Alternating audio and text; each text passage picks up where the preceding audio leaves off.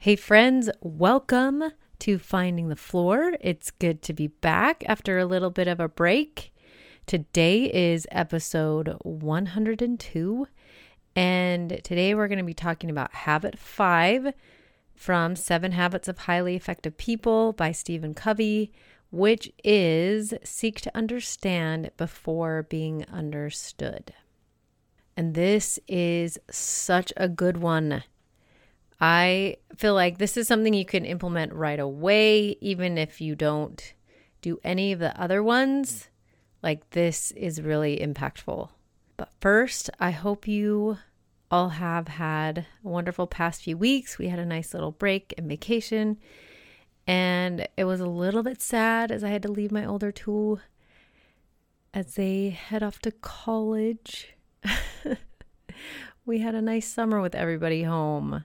A little bit crazy and awesome and busy and all the things, but yeah, they're gone.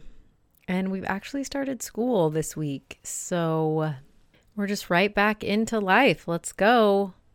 See how the school year goes. Okay, the other thing that I, didn't really do on my vacation, which was like plan. I mean, I planned things, but I didn't have like my little planner and planning my roles, and maybe that would have been good for vacation. I didn't even think about that, but I was back doing that this week as I was getting just back into life and trying to plan and getting, the podcast going again. So I just find it so helpful to do the planning by your roles. And it like helps me take all this stress off, like, oh, I'm not doing this thing. Whereas at the beginning of the week, I list the roles that, I kind of need to work on this week, or all the things that I'm doing. And then I plug them into the week. And then I can just relax. Like, I don't need to be like, oh, I need to get that done. Be like, yeah, I'm doing that on Thursday. That's when I designated the time to do that. So if you haven't tried to implement that, I think, what was that? Habit 3? Oh, I don't know. But that just was super helpful. I think it was habit 3. So anyway, okay. So today is habit 5. And I think one thing I'm going to talk about things obviously that stood out to me. And then I really feel like this one, if you're not going to read any of the book, read this one chapter.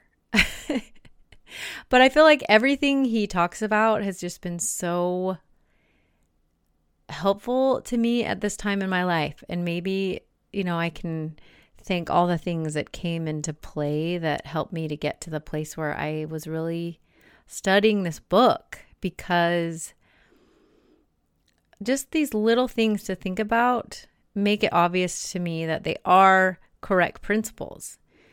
They are principles for highly effective living. And I just think it's really neat that even 30 years later, there's so many things that are happening that people have been trying to like work and fix, and I'm like, it's all here. Like, all of this stuff, like, everyone just needs to read this book. That's pretty much what, or reread it or study it, or everyone needs to like implement these principles, because wow, this is so good. And this one especially. And I've even been trying it the past couple days as I've been trying to be a better listener with my kids, because I just saw myself in a couple of those conversations and not the good ones in the book. So I am reworking how I talk and listen to my kids. And obviously it's going to take me some time, but this was really helpful. One metaphor I just love, which is at the very beginning of the chapter, was like, you go to see your optometrist and he sits down and you start telling him your problem with your eyes. And then what he says to you is like, here, try on my glasses. These have been working for me for like 10 years. They're great. And you put them on and it's not great. It's actually worse because it's not the same. Like you have a different prescription. And he's saying a lot of times as people, we tend to just throw out our prescriptions before we even know what the problem is. And that, I just think I'm going to keep that always in my brain to make sure I'm not throwing on my own glasses way too soon. I need to make sure that I am listening because I tend to want to help people and like fix things.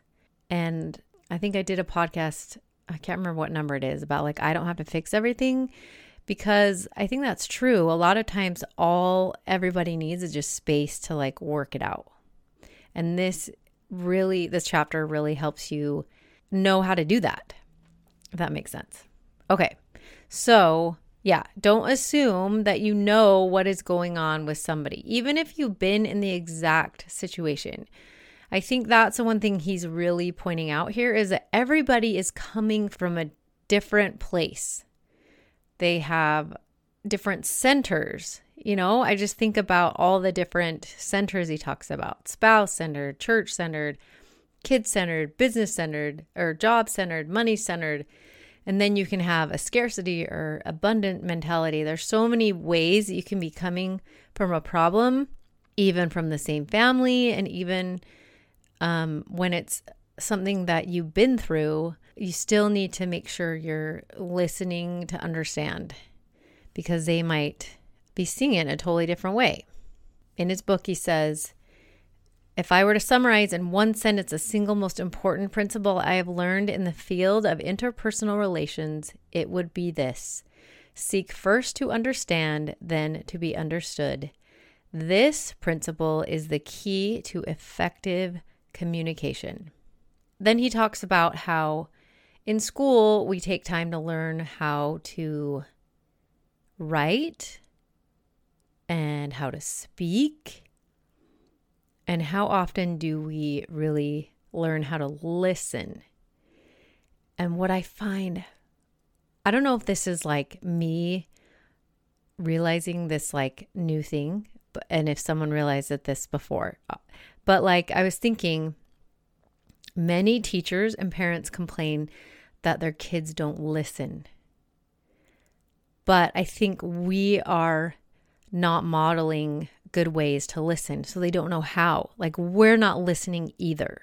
I just was like, that is probably why we get frustrated. We think they're not listening, but we're not listening. And so they're not getting a good modeling of how to listen.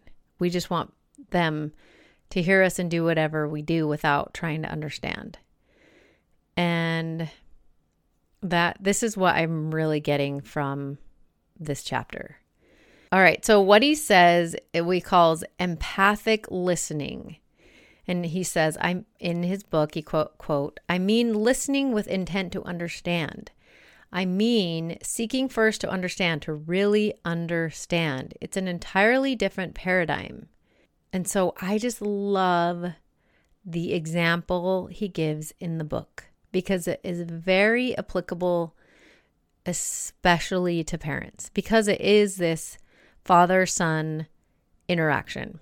The father comes and the son is saying how he's so sick of school. And then the father has this interaction which slowly shuts the boy down. And I have noticed that even just this past week, as I was talking to my oldest daughter, and she was having a situation, and I would get frustrated because she would do this a lot, like just shut down, like, it's fine, mom, da da da da da, like I can do this. And now I know why. So I'm not going to go over the conversation, but personally, I'm going to kind of reread more of the good example, but I think listening to the bad example or reading the bad example and then reading, the thoughts that the son's having, who really does want to connect, but because the parent is not giving what Stephen Covey calls psychological error, that they can't breathe. And he mentions about needs, like at this moment, if you couldn't breathe, you wouldn't care about listening to this podcast because you would be needing to figure out how you could breathe. And so when we have needs and they're satisfied, they don't become urgent. But everybody, he says, has a need to be understood. And when we give them that need, they're more willing to open up. He has this quote again about empathic listening. He says, in empathic listening, you listen with your ears, but you also, and more important, listen with your eyes and with your heart. You listen for feeling, for meaning. You listen for behavior. You use your right brain as well as your left. You sense, you intuit, you feel. In the chapter, he has this parent that is talking to his child. And by the end, they're like getting frustrated with each other, talking about school. And at the end, he's like, well, I don't want to go to school because he's not going to school. And it becomes this fight. And then he has the good example, which is when the parent just listens and repeats what he hears and what he thinks the son is feeling. So in the bad example, this is what Stephen Covey says we do as parents. And I do this. And this was me trying to be helpful and communicate with my kids, but I see how it can be not helpful. But he says, because we listen autobiographically, we tend to respond in one of 4 ways. We evaluate. We either agree or disagree. We probe. We ask questions from our own frame of reference. We advise. We give counsel based on our own experience, or we interpret. We try to figure out people, to explain their motives based on our own motives and behavior. Now, this is so true for me. I am more of a prober, I think, and I think I'm also an advisor. Maybe I probably do all 4. Like, I just feel like even though I really am trying, but I just don't know if I really understood what I really needed to do when he says that we need to give them psychological air. And then, so our job as parents is to just simply restate what we think they're saying and also like add a feeling component to them. So for instance, in the example in the book, the son is like, Dad, I have had it with school. And so the dad says, you're feeling frustrated about school. And he says, yes. And I think what thing is okay is that as you're really trying to listen and understand, it's okay to get it wrong. Like, you're feeling, you can guess, and then they'll be like, no, it's not that. Oh, okay. And you're still allowing that dialogue. Like sometimes I think as parents, we kind of think we have to get it right. And I was just thinking, you can just restate and maybe guess a feeling, and that could be right or wrong. And that is all okay, but you're still in this, I am trying to understand. There was a really good quote also. It says, you will never be able to truly step inside another person to see the world as he sees it until you develop the pure desire, the strength of personal character, and the positive emotional bank account, as well as the empathic listening skills to do it. So that is why this is habit 5 instead of like habit 1, be a good listener. Because you have to first set up your personal character. You have to decide who you are, and then you'll be a better listener because you are grounded in your sense of who you are, in your personal mission statement. You have made those decisions first, and then you can work on your listening. But he also says it is also important to have that high trust going on because then they're more willing to share.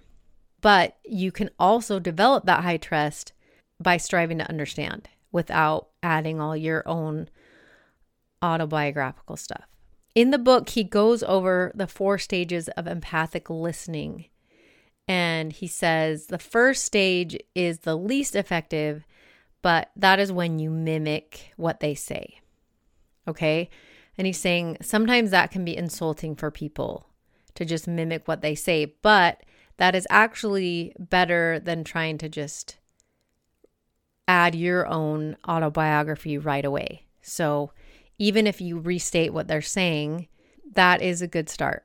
And then he says a second stage is to rephrase the content. So you're actually thinking about what they're saying and rephrasing it in a way that you're understanding. So what I'm hearing you saying is this.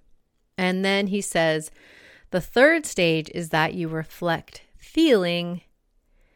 And the fourth stage, which is the best, is when you include both the second and third. So you rephrase the content and then you reflect the feeling.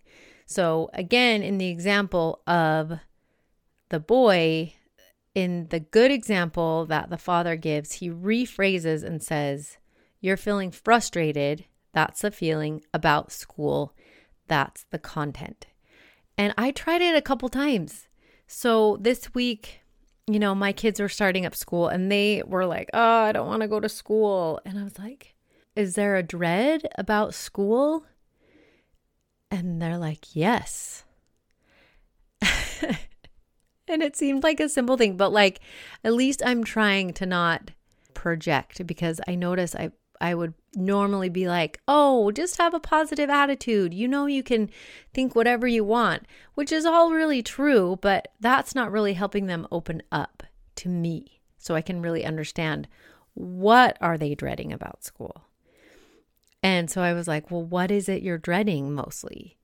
Is it the schoolwork? Is it social? And there again is my probing, but then she did, kind of open up a little bit more. So I think also as you learn to do this, be patient with yourself. And he has a paragraph where he suggests if you haven't been doing this for a while and you start doing it, it could be a little bit alarming to people.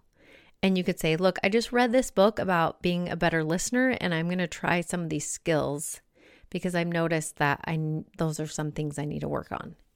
But again, go back and read the conversation. I'm going to have that highlighted in my book and make sure I just reread this idea of what is the good example.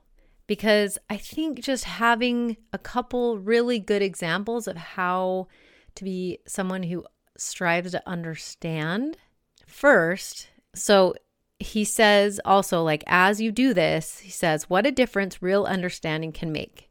Because you see the difference in the 2 conversations. The boy opens up. He's talking about school. He, in the first conversation, talks about, I want to drop out because my friend is. And in the second conversation, he mentions his friend, but he says, no, I don't want to drop out. And by the end of it, he's concerned about, he just got evaluated for his reading and he's in a low reading level. And it's so true. Sometimes there's so many things you have to get around to get to the real concern or what is really concerning for your child.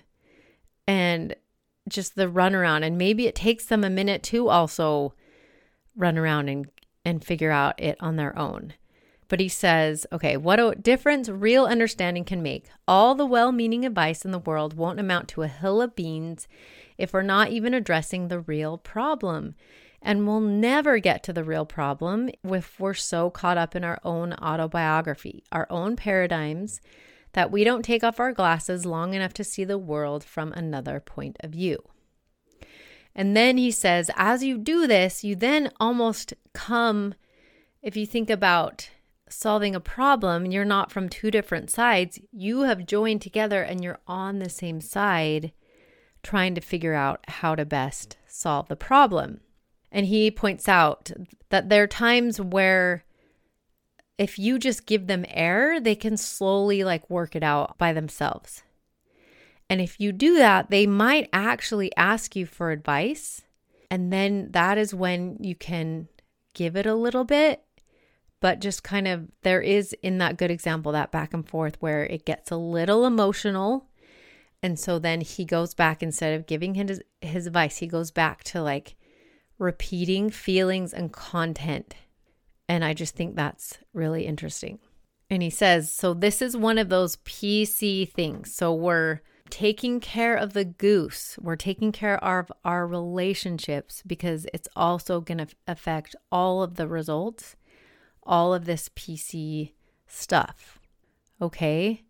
And it's interesting because I have this woman that I minister to who I've noticed she frequently tells me and tells people that they just really can't understand her. And I feel like maybe she really isn't given a lot of psychological error.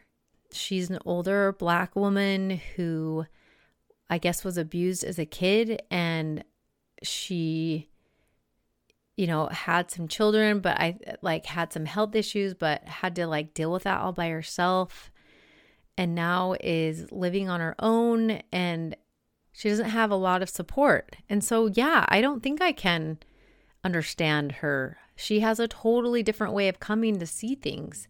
And it's not that you can't find common ground and develop this good way of being with somebody, but just that you need to understand that we're all coming from different backgrounds.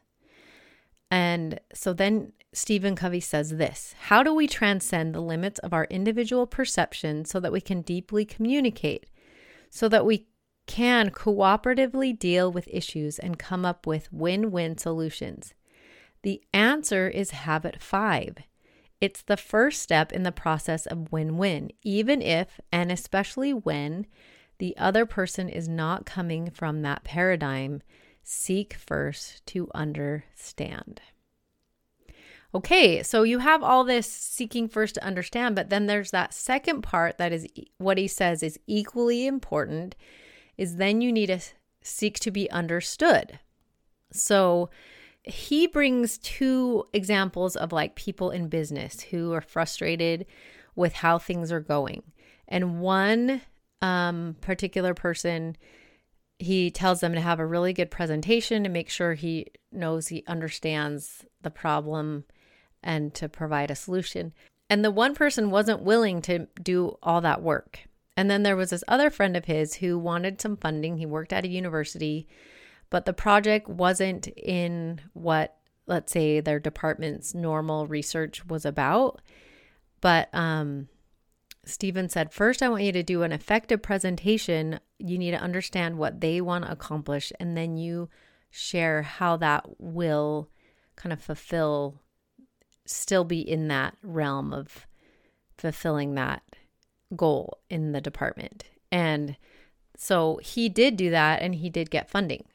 I think it's really interesting because as you seek to be understood, he talks about when you are really seeking to understand, that becomes kind of vulnerable because you're in a place where you can be influenced unless you have your mission statement ready or, kind of inside you, kind of the things that you stand for, then it can be kind of intimidating. And I think that's why some people don't do it as much, because they want to stand their ground and they don't want to compromise, instead of thinking that maybe there's this win-win out there.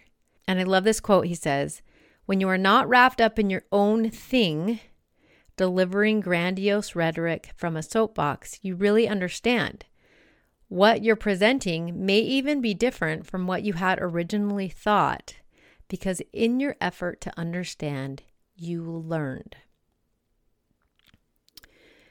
And I think that is where then you express your concerns, or as you're talking with your kids, you understand them better, and maybe you do change your mind a little bit, but maybe you don't. And maybe then you tell them what your side of the story or what you think would need to happen. He goes over this idea from the Greeks, ethos, pathos, and logos. And he says, ethos is your personal credibility. It is the trust that you inspire. So this is the character that he talks about you have been building in your habits 1, 2, and 3. And then he says that is also like the emotional bank account. And then pathos is the empathic side, the feelings. It means that you are in alignment with the emotional trust of another person's communication. Then logos is the logic, the reasoning part of the presentation. So he points out, you notice the sequence: ethos, pathos, then logos. He says a lot of times we start with the logic and we don't forget the feelings, or we haven't built that trust and that credibility. And those two things need to come first. I just think that is pretty cool. So he says in the book, Habit 5 is powerful because it is right in the middle of your circle of influence. Because you can always seek first to understand. That's something that that's within your control. And as you do that, as you focus on your circle of influence, you really deeply understand other people. You have accurate information to work with. You get to the heart of matters quickly. You build emotional bank accounts, and you give people the psychological air they need so you can work together effectively. And he says you don't need to have things come to a crisis to learn to listen. And I love a couple of examples he gives. He says, spend time with your children one-on-one, listen to them, understand them, look at your home, at your life, at the challenges and the problems they're facing through their eyes. Build the emotional bank account, give them air. He says with your spouse, go on dates regularly, spend time with them. And then he talked about how he and his wife, Sandra, would role play things, like one of them would be the child and then one of them would just be them, and they would role play maybe how a conversation might go. And they would also role play some conversation that they blew it. And I just love this idea of taking that time to really think about, oh, wow, I totally blew this. I did my probing and I totally added my own thoughts and autobiography on them, and they totally shut down and it became this big fight. So let's look back and see how I can change that. I just love that idea of role playing. Sometimes you think that's really dumb, but I think it just is really helpful. I mean, I went on this walk a couple days ago with my husband, and we just were talking about one of our kids, and it was interesting how I've noticed that I have a couple worries and concerns, and I'm kind of letting that affect the way I think about her, instead of striving to really understand her and then letting just that go before maybe I express, and maybe those worries aren't even founded. I see this so much, how I need to work on this, and how I'm more of the evaluate, probe, interpret, give advice. And I even noticed that the other day when my husband was talking to me, and I just need to remember to rephrase and repeat feelings. And then if they're ready for advice, that is when you can share it. The last couple quotes that I really like that I'll finish with is he says, seek first to understand before the problem comes up, before you try to evaluate and prescribe, before you try to present your own ideas, seek to understand. It's a powerful habit of effective interdependence. And the other thing I want to also make sure to point out is that this quote, seeking to understand requires consideration. Seeking to be understood takes courage. Now, he talked about, remember, maturity was the balance between courage and consideration. And he says win-win requires a high degree of both.